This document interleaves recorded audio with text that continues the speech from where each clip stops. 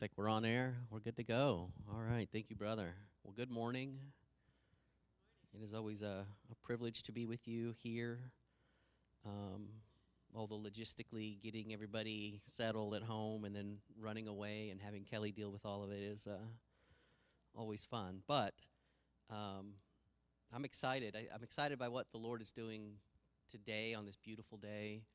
It's just been so nice these past couple of days. Even though last night was crazy. Um, I was working on this for a while, and then the girls would keep coming out of bed. When's the storm going to stop? I can't sleep with all this lightning and thunder. Um, but it's been a couple of beautiful days. It's a beautiful day today, and the Lord has something special in store for us.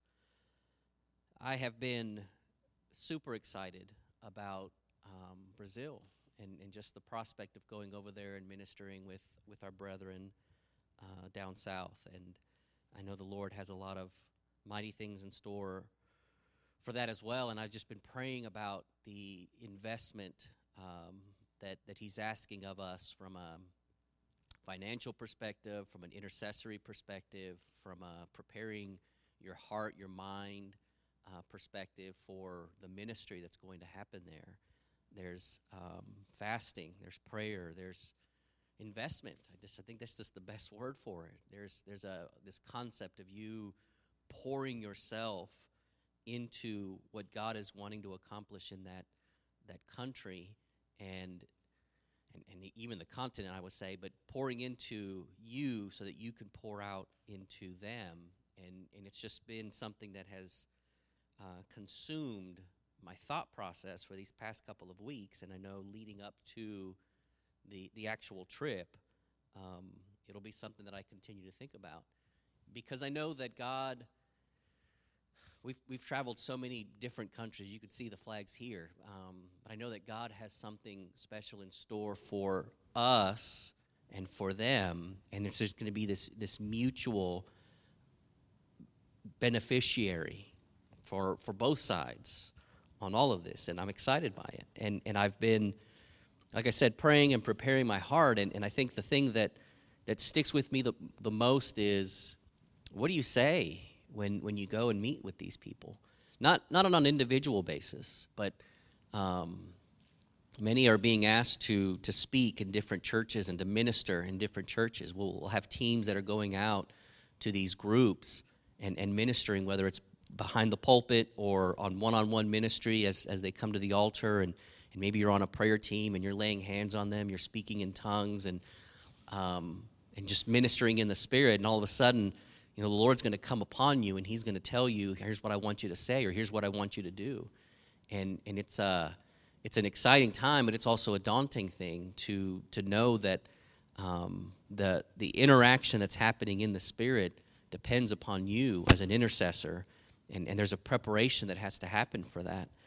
And as I've been thinking about that, like I said, I've been thinking about, what do I even say? How do I begin this transaction that is going to be possibly a one-time thing? You always think about you only got one chance to make a good first impression. When you go to an interview, the way that you dress, the way that you have prepared, the way that you act. For a while, I've told you my stories and my testimonies about interviewing this past year for different jobs and finding something. And I thought I was a good interviewer based on the number of jobs I got declined from. Obviously, the answer is I'm not a good interviewer. But you go in there and you pour your heart out and you say, look, here's what I have done. Here's who I am. And hopefully you see some value in that for your particular company. And so you start to share that, and you have to present yourself in such a way where they know that they're going to get a quality hire whenever you do that. So again, the way that you dress, the way that you talk, the way that you perhaps research the company that you're applying for. So when they ask you, why did you apply to such and such place? You don't just say, well, it's because there was an opening and it looked cool, right? Probably not the right answer. You want to talk about what makes the company great and the research that you've done and how you are going to invest in that particular company. And I think it's the same as we think about the Spirit. You know, you're going to these people, and we'll be talking to them about spiritual principles. Many of them have heard the gospel in one way or another, and it may have been a twisted gospel.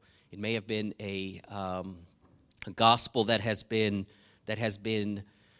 I want to say the word neutered, in such a way that they don't understand the depth and the fullness of what's going on. Many maybe have heard the gospel of different types of worldly things that are intermixed with that religious investment that they're possibly going to make. And so we're battling all these spiritual things. We're battling all of these mental things that they're already thinking. I think about Rio de Janeiro and the giant Jesus there. Man, what a country. It's the only country that has Jesus as a figurehead like that. But so you would think that, wow, well, then the entire country believes. Obviously not the case. Because when we believe based on our experience. We believe based on what we've heard. At the top of your sheet, and I'll send this to Scott at some point in time when I think about it, so that those listening to this on the interwebs can have it as well. But at the top of your sheet, I did a very gross simplification of the different types of major religions that we have out there. I want to talk about them in a little bit, but I put them here because religion is a big deal for everybody. You are either very, very against it, or you have some semblance of spirituality that you have subscribed to yourself, and that's what's represented here. As we start thinking about what do we say when we go into Brazil, the thing that stuck with me, I believe the most, was this concept of prayer. It is the thing I believe that has impacted our church the most. I'm a very heady guy. I'm very analytical, logical. I like things in order, except for my house. I love it in disarray. I'm just kidding. It just is. I love things just to be neat and categorized and logical. So the hardest thing for me has been in our walk with Christ, this concept of prayer. So when you look at these several religions, I'm going to start with Hinduism. Again, gross simplification. There might be someone on the internet out there that listens to this and that says, that's not what I believe. I'm a Hindu. Send me your hate mail. It's okay. We can talk about it.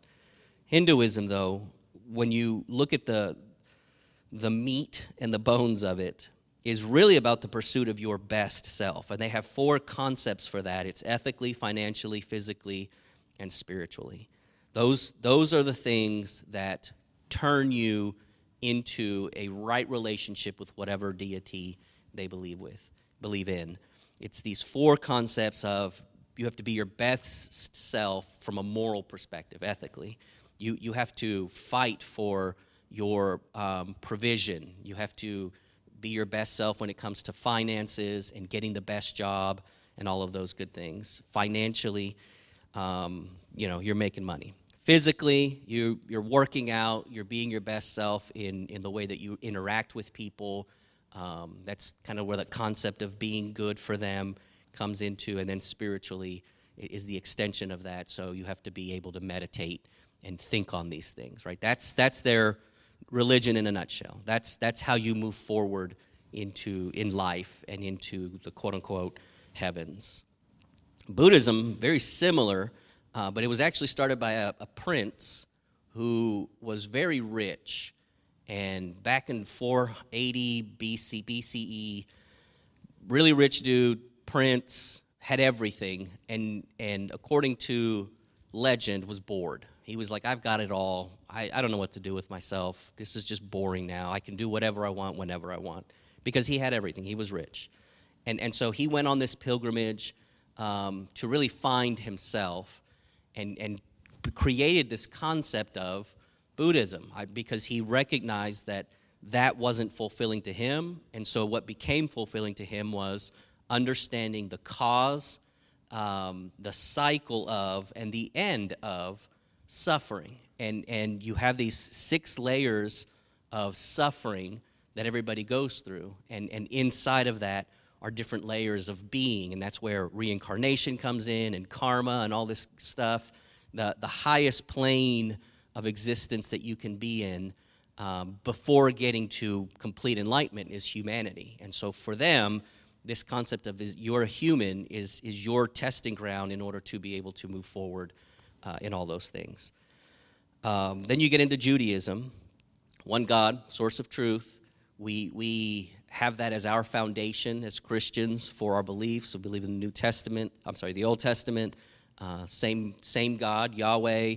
Believe that He is the source of truth. Where it differs from Christianity is the biggest one is obviously Jesus. We believe that Jesus is the Messiah that was prophesied in the Old Testament. They do not. They're still waiting for the Messiah, but He is that one source of truth. It's interesting because as I was researching this, I looked on the Israeli website where it talks about Judaism from a government perspective, and you can see how they are now starting to tailor the narrative towards anybody can fall into Judaism. We accept everyone because really at the end there is only one God, so it doesn't matter what you believe. If you want to come subscribe with us, that's great, but we welcome everyone.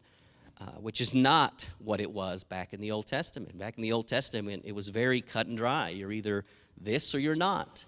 And there was even a battle with Jews on this concept of allowing Gentiles into the fold, what we would call now Christians.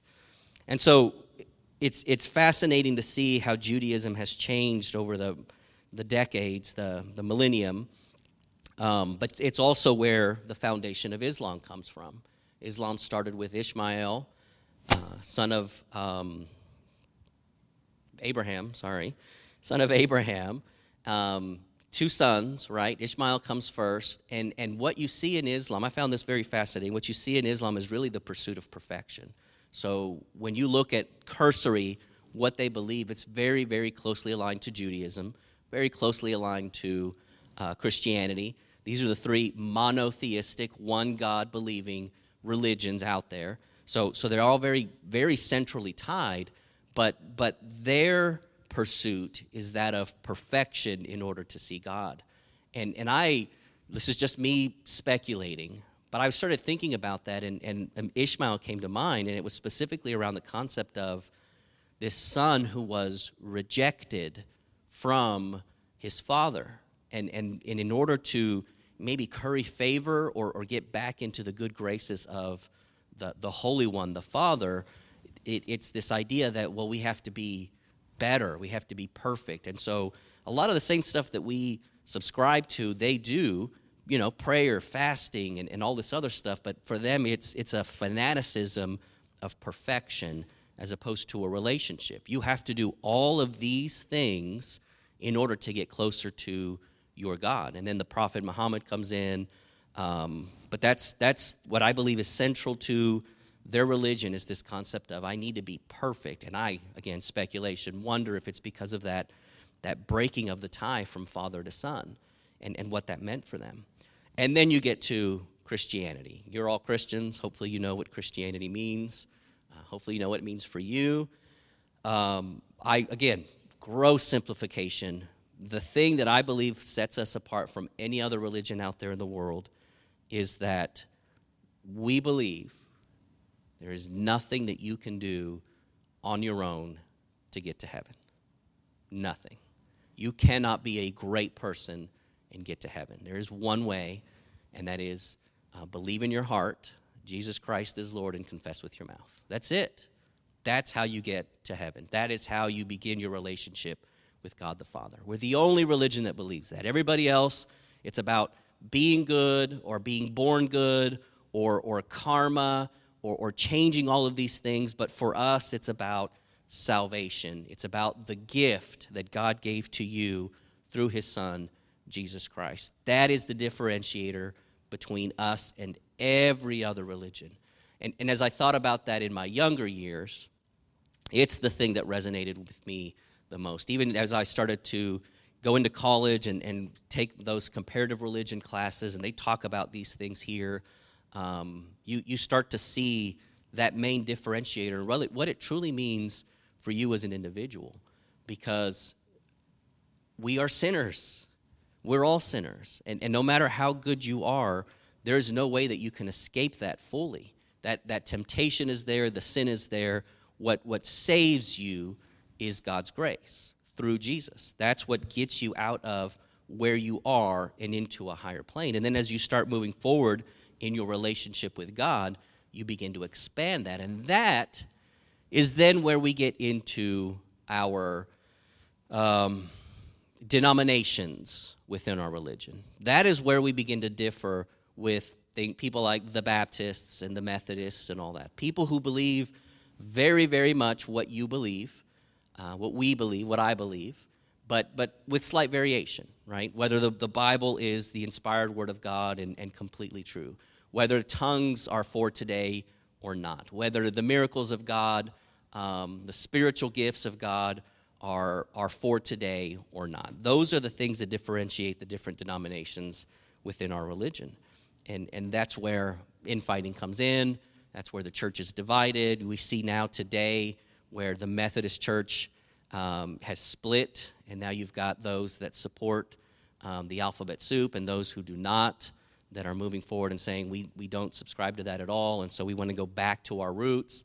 And they're pulling away from the main body and beginning to create their own because of all this division and contention, which I truly believe is a tactic of the enemy. But all of this stuff leads us to what I believe is the foundation for what this church has really pushed and prescribed for its people, and that is intercession and prayer.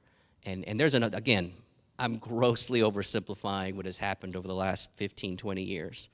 But for me, it has always been about this concept of you can have a relationship with God, a personal relationship with God.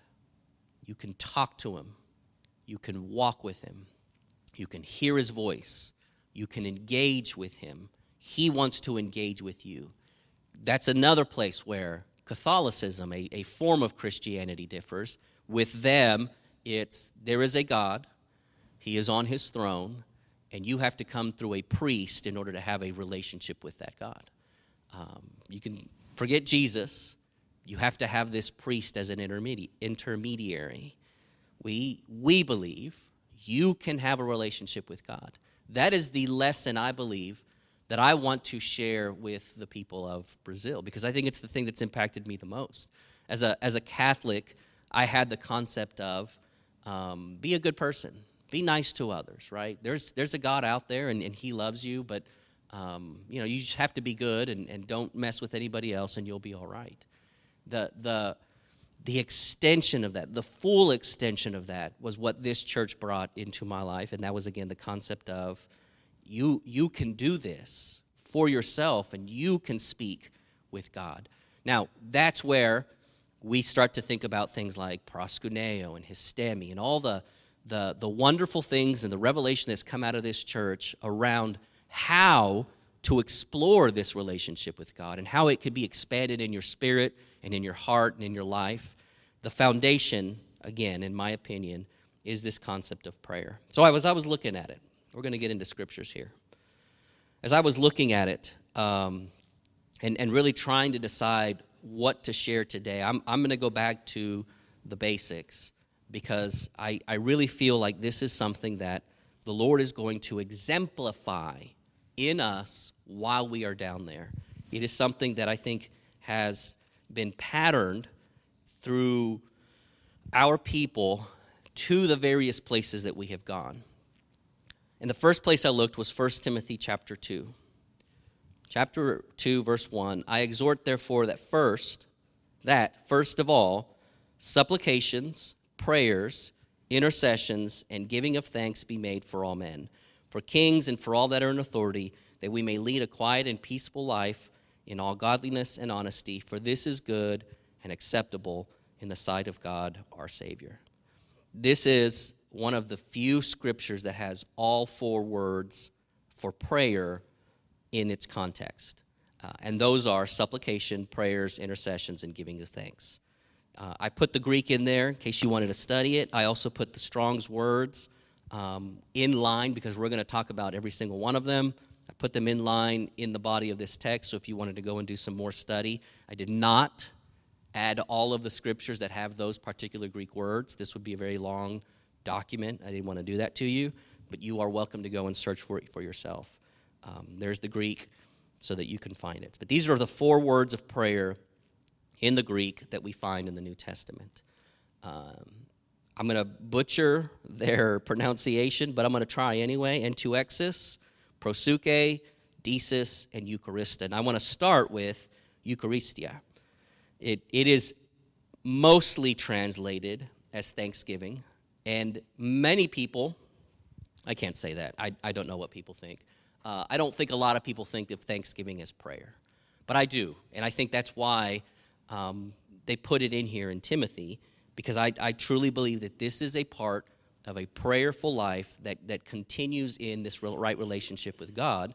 The foundation of it is really about gratitude. It's about being grateful, about thankfulness, about thanksgiving. We look at 1 Corinthians chapter 14. Wherefore let him that speaks in an unknown tongue pray, that he may interpret. For if I pray in an unknown tongue, my spirit prays, but my understanding is unfruitful. What is it then? I will pray with the Spirit. I will pray with the understanding also. I will sing with the Spirit. I will sing with the understanding also. Else when thou shalt bless with the Spirit, how shall he that occupies a room of the unlearned say amen at thy giving of thanks, seeing he understands not what you are saying? For thou verily givest thanks well, but the other is not edified.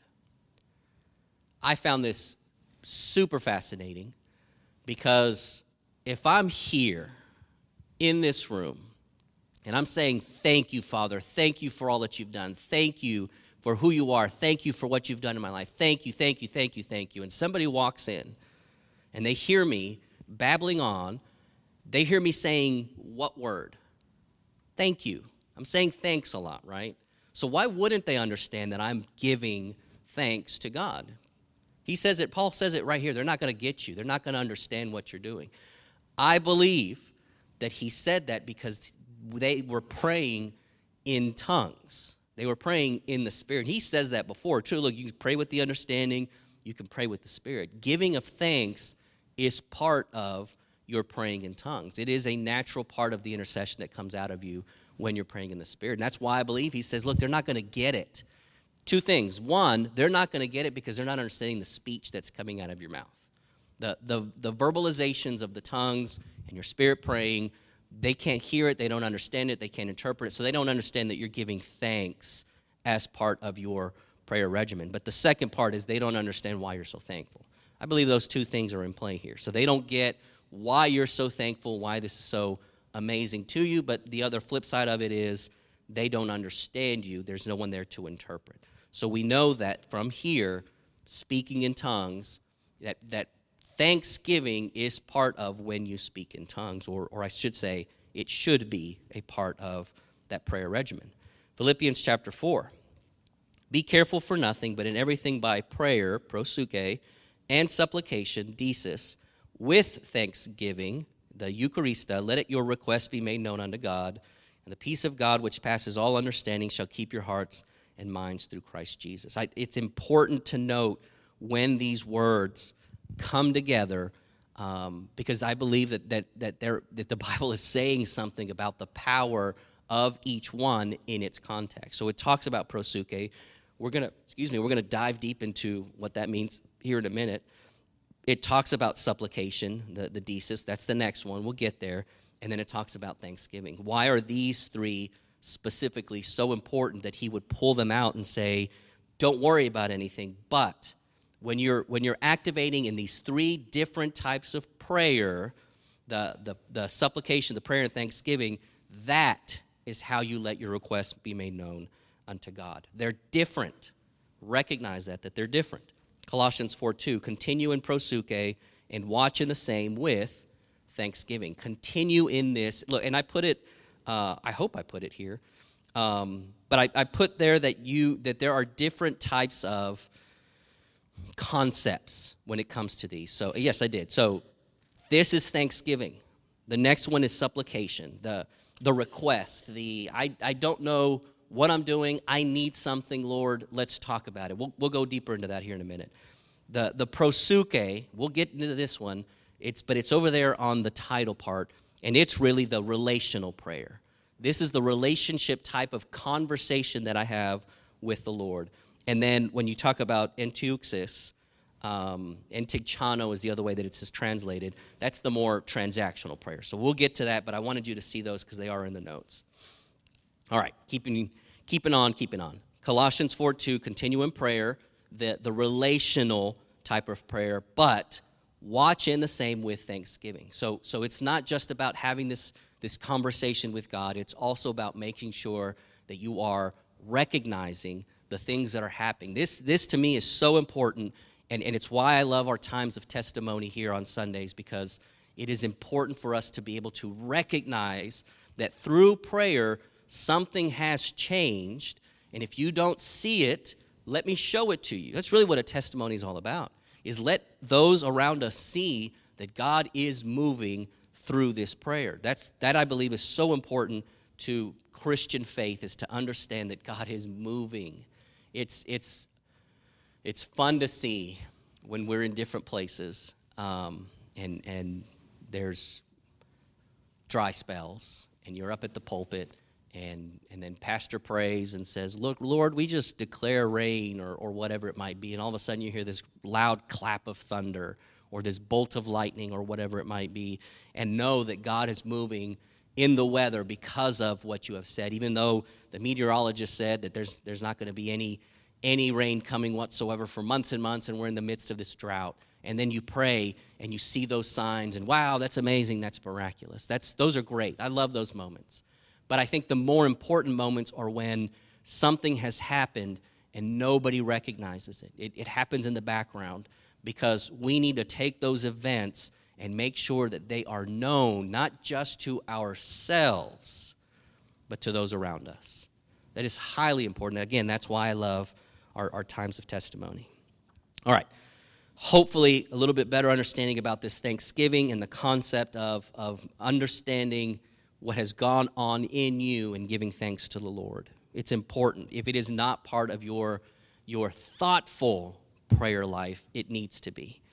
Supplication. This is where most of Christianity prays. This is what they think prayer is this supplication. Lord, I need something.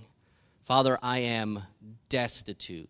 I'm poor. I'm hurting. I'm financially destitute. I said that already. I have a need, and I need you to fill it. That's really where this comes in, this thesis. And when you look at the foundation of the Greek word, it just means that. It's a petition, a prayer, a request, a supplication. And then it extends it off and says, of need, indigence, want, privation, penury. I looked those up on the Google, and Google basically said the same thing over and over. It's talking about the poor. It's talking about being in need, being destitute. So there's a foundation for this destituteness. That's not a word. This destituteness in supplication. Father, there is a gap, and I need you to fill it. Most of the time, that's what this word is talking about. So Luke chapter 1. And there appeared unto him an angel of the Lord standing on the right side of the altar of incense. And when Zacharias saw him, he was troubled, and fear fell upon him. But the angel said unto him, Fear not, Zacharias, for thy prayer is heard, and your wife Elizabeth shall bear thee a son, and thou shalt call his name John. Why this particular word for prayer? He wasn't giving thanks. He wasn't having a conversation, a relational conversation with God. He was praying for what? He was troubled. He was worried about his mate, his wife. She's struggled for so long with this barrenness. There is a problem within our household. I don't have an heir to provide for the future. All of these things that are on his heart and his mind, he is in prayer saying, Father, I need help. So he's going on his priestly duties, doing all the things that he needs to do, but in this context, the angel of the Lord comes to him because specifically of that desis prayer, I need something. So we see the context here. Luke chapter 2. And there was one Anna, a prophetess, the daughter of Phanuel of the tribe of Aser.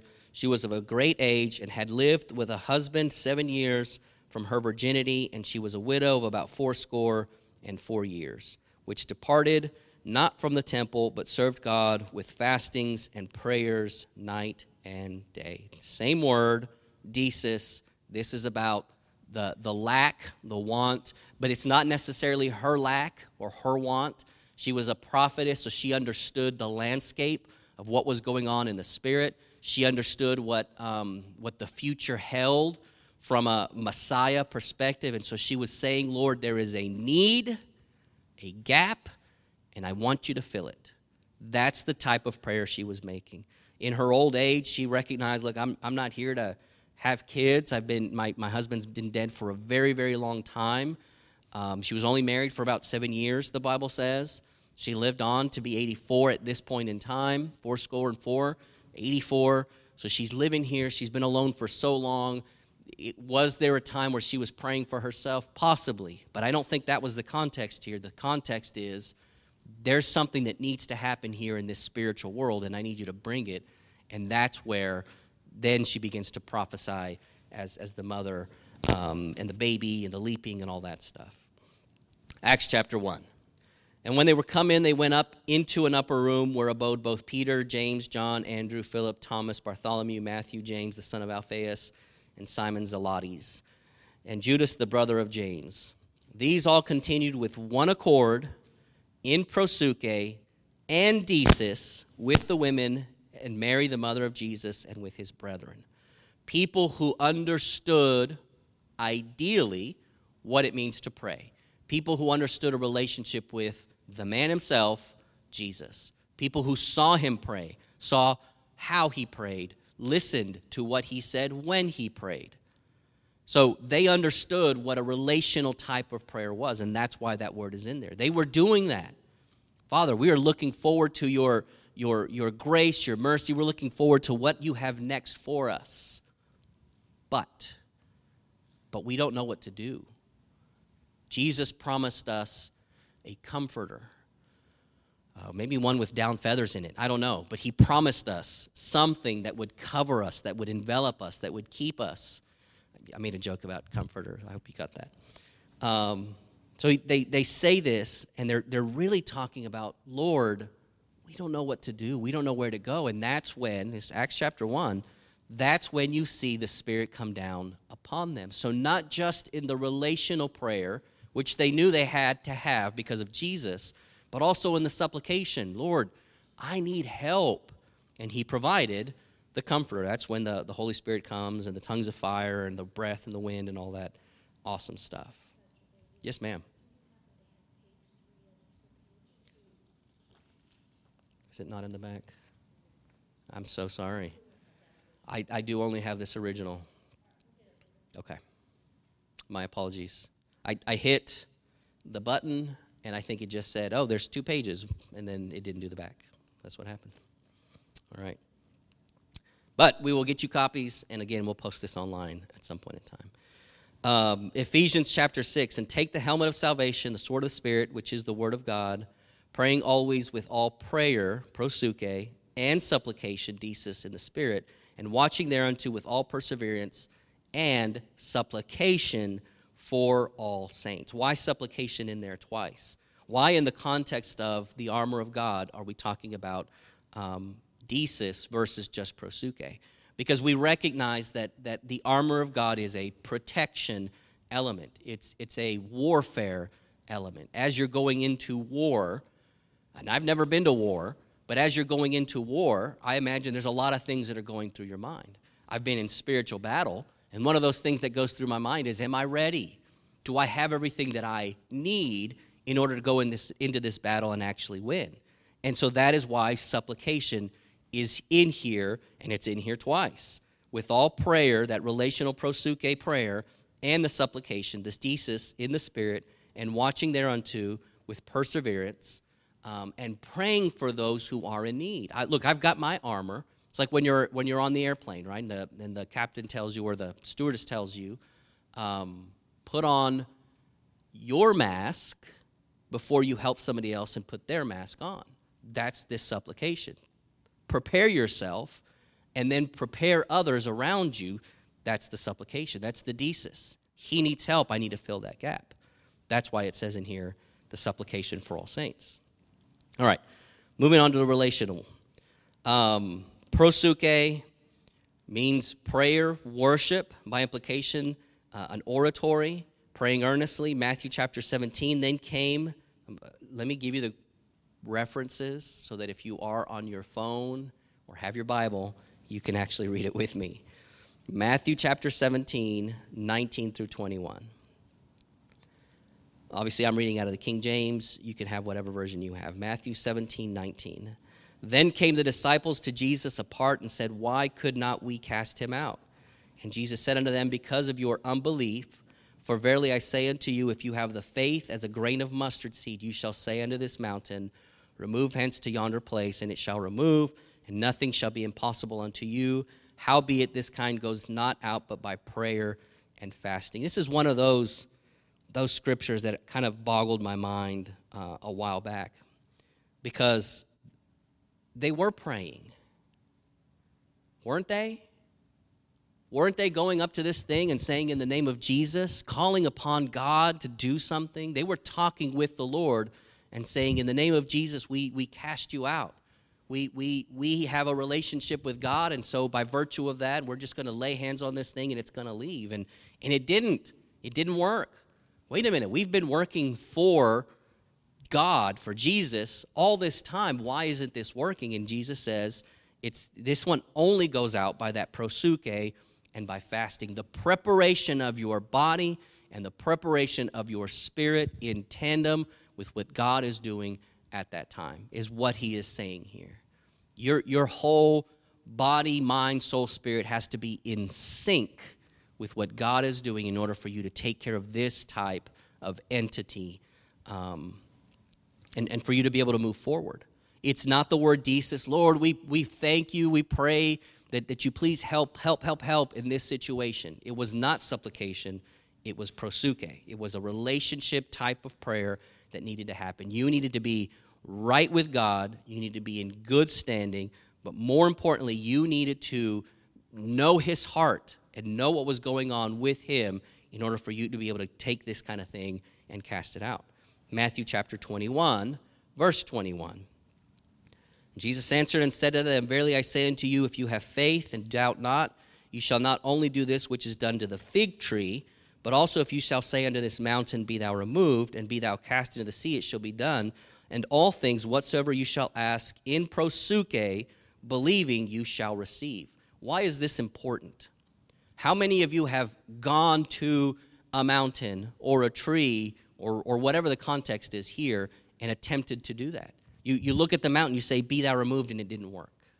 You look at the fig tree and you say, "Wither," and it's still alive. Why don't we do that?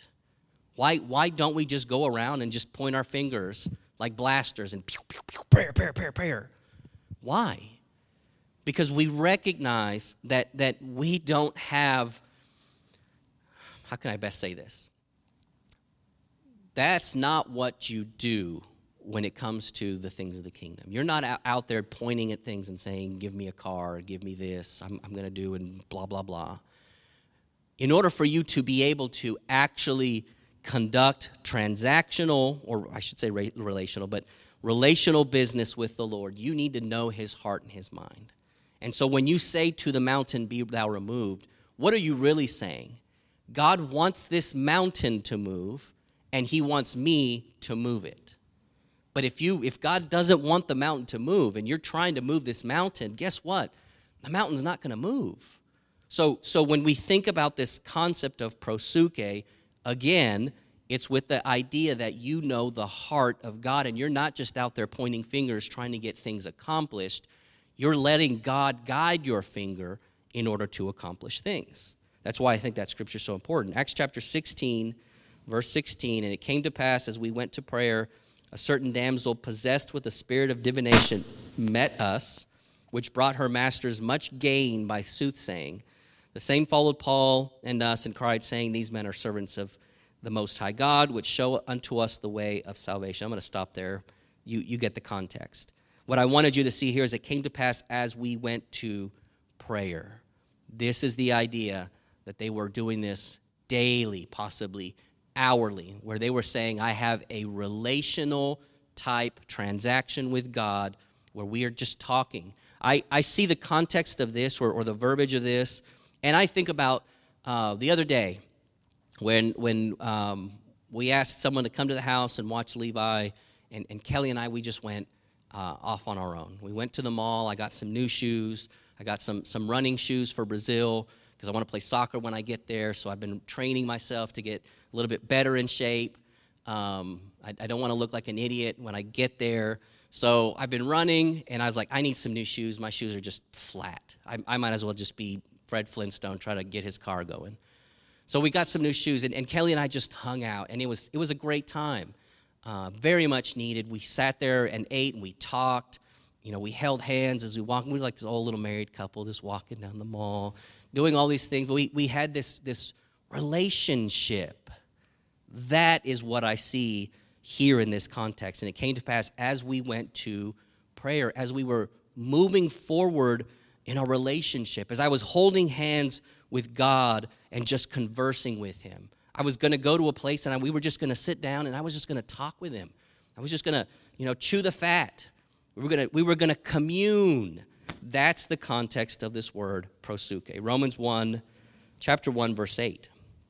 First, I thank my God through Jesus Christ for you all, that your faith is spoken of throughout the whole world, for God is my witness, whom I serve with my spirit in the gospel of his Son, that without ceasing I make mention to you always in my prayer. Every time I just have a conversation with God, it's, oh, hey, by the way, I was thinking about those Ephesians over there. Man, there's a lot of things going on. I'm not asking for anything. I'm not giving thanks for them. I'm just thinking about what's happening in Ephesus. And Lord, if there's anything that you need me to do, just put it in my heart so that we can continue getting those people activated in the spirit and moving. Oh, you know what I need to write them a letter to the Ephesians. You see what I'm saying? That's the prosuke that God wanted to have. I think it's highly important that we recognize these differences in these prayers because they're all important in the way that we interact with God.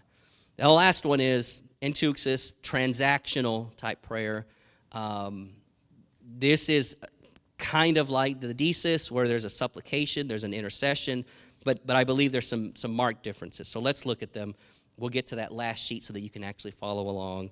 But the last one on my sheet, on page 2, 1 Timothy 4, 1 through 5. Now the Spirit speaks expressly that in the latter times some shall depart from the faith, giving heed to the seducing spirits and doctrines of devils, speaking lies and hypocrisy, having their conscience seared with a hot iron, forbidding to marry and commanding to abstain from meats. That's where that beyond meat is coming in. They're forbidding you from eating meat, which God has created to be received with thanksgiving of them which believe and know the truth. For every creature of God is good and nothing to be refused if it be received with thanksgiving, for it is sanctified by the word of God and by prayer. This is the word entuxis. And it only shows up here. Everywhere else, it's translated as a different variation of that same root, which is entigchano. And that's where we get to your page 3, and now you can follow back along with me. So same roots there. I put them on there so you can see them, 1722 and 5177. And then tigchano. It means to come upon, to deal with, to make intercession. That root word, the 5177, the tigchano, literally means to hit the mark. When you think about sin, it means to what? Miss the mark. This one means to hit the mark. I believe there's a lot of things that you could say about that from a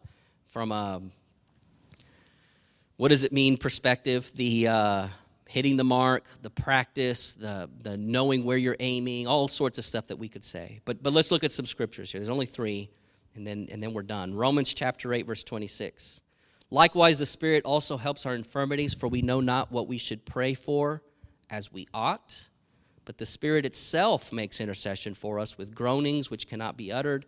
And he that searches the hearts knoweth what is the mind of the Spirit, because he makes intercession for the saints, according to the will of God. So where prosuke is a relational prayer, entigchano is a transactional prayer. And it could be a need. Hey, this is going on. We need to make sure that this is filled here. There's some poverty. Let's bring in provision to that poverty. It could be a thanksgiving. Hey, thank you for that. That was great. But when we think about this word entigchano, it's really about the transaction that's going on in the Spirit. Here's where I believe we are really talking about sitting down with God and getting business done. So where prosuke is, let's just be together. I love you, you love me. Let's just talk like friends, like partners. This one is about business. This one is about there's something happening, there's something that needs to happen, and I'm a part of what's going on there. Romans chapter 8, verse 34. Who is he that condemneth? It is Christ that died, yea, rather that is risen again. Who is even at the right hand of God, who also makes intercession for us? Father, he's about to get lambasted by the enemy. We need to put protection on him. That's a transaction. It's a meeting for us. Who shall separate us from the love of Christ? Shall tribulation or distress or persecution or famine or nakedness or peril or sword? No. Why? Because he is making transactional prayer, intercession for us, for the saints. Romans chapter 11. I say then, hath God cast away his people? God forbid. For I also am an Israelite of the seed of Abraham and the tribe of Benjamin. God has not cast away his people, which he foreknew. What you not with the Spirit says to Elijah, how he makes intercession to God against Israel, saying, Lord, they have killed your prophets. Listen to the transaction here. God, they have killed your prophets. They've digged down altars. I'm left alone. They want to kill me. But what did God say? I have reserved myself 7,000 men who have not bowed to the knee to the image of Baal. Even so, then, at this present time also there is a remnant according to the election of grace. And if by grace, that is no more of works. Otherwise, grace is no more grace. But if it be of works, it is no more grace. Otherwise, work is no more work. You can get that later in a different sermon. What is it saying, though? What is it saying right here? Elijah is talking to God, and he's saying, these people are not your people. They're not listening to you. They're erecting statues to Baal. They're worshiping other gods. Something needs to happen here. Is it a supplication? No. He's not saying, Lord, they need you. Is it a prosuke? No. He's not saying, hey, let's just talk about and reminisce all the great things that are going on. Is it Thanksgiving? Absolutely not. He's complaining, actually. Well, so what is he doing? He's sitting at a conference table. And he's saying, there's a landscape of stuff that's going on. And when I look at this landscape, Father, these people here are not doing what they need to do, and something needs to be done about that. My boss told me, or my boss was out the other week, this week actually, for a couple of days because they as a leadership team went to the main office. They got together and they sat around a table and they talked about the employees, not in a bad way. They were saying, who do we need? Where do we need them? How do we fulfill the vision and the mission of what this department needs to be? And so they had conversation. They were going back and forth about, well, here's what I believe my remit is and where we're going and what we need in order to accomplish these things. And then someone else would say, well, here's my remit and here's how it interacts with yours, so maybe we should get together and talk about X, Y, and Z, et cetera, et cetera. That's what the root, really, of this word here, of this entigchano, is all about. And it's important for us from a prayer perspective because there is a transaction that needs to happen in the Spirit whenever we pray. There's thanksgiving. Talked about thanksgiving. There's supplication. Lord, there's a need. We talked about the relational, the prosuke, the I just want to be with you. I want to talk to you. I want to grow in you, refine me, and make me better. And then there's that transactional of, okay, what kingdom business needs to transpire here, today, tomorrow, in a week, in order for things to move forward in my life and in the life of those around me. Those four concepts of prayer need to be part of our quote-unquote intercession. They need to be part of our spiritual acumen. We need to understand the difference. We need to be able to move forward in the difference. And not every time are you going to come in here and say, okay, I need to give thanks. That's number one. Oh, did I do supplication today? No, I don't think I did that one. It's not about that. It's about understanding what the differences are and making sure that all of them are a part of our life. I say we, what I mean is the general church, tend to focus on the desis, that supplication. That is how I was taught to pray in the Catholic Church. Do you have a need? Go ask God. He'll provide. And when he doesn't provide, what happens? What happens? We get bitter. What happens when you say, Lord, I have this financial issue and I need you to give me money? And when God doesn't give you the money, what happens? It breaks your faith and it breaks your relationship with God. Why? Because desis cannot be the foundation of a person's prayer. You asking for something for yourself cannot be the foundation of a good relationship. You think about your significant other, your spouse, and if your entire relationship was, hey, go get me a sandwich, go get me a drink, go mow the yard, go fix the car, go do this, go do that, what kind of relationship would you have with your significant other? Not a very good one, let me tell you that. All four of these have to be a part of our relationship with God, all four of them. Otherwise, we will not be able to move forward. Now, the beauty of this church is this is what I learned here at this church. You are doing this here today. But I started out in telling you this is what I believe has impacted my life the most. This concept that I can have a relationship with God. And it's you got to read the Word. You have to. But you have to have a personal relationship with Him to know Him more and to be able to move forward in that relationship. So, Father, I just thank you for your word this morning. I thank you for open hearts and those that are here listening. Father, as we go out into the nations, not just Brazil, but into the nations we've already gone into, the nations that you are preparing for us in the future. Lord, as we go out there, allow us to represent you in a mighty and powerful way and to expand the relationship that these people have beyond the scope of their original understanding into the new understanding that you want them to have. Lord, you want to speak with us. You want to have that relationship with us. Lord, allow us to share what you have done with us to them and help them to receive, Lord. Show us your miracles. Show us your presence. Be with us as we go. Be with us today as we continue on in what you're doing. We love you, and we ask these things in Jesus' name. Amen. Amen. All right. 3 minutes. Any questions, comments, insightful observations, or non-insightful observations?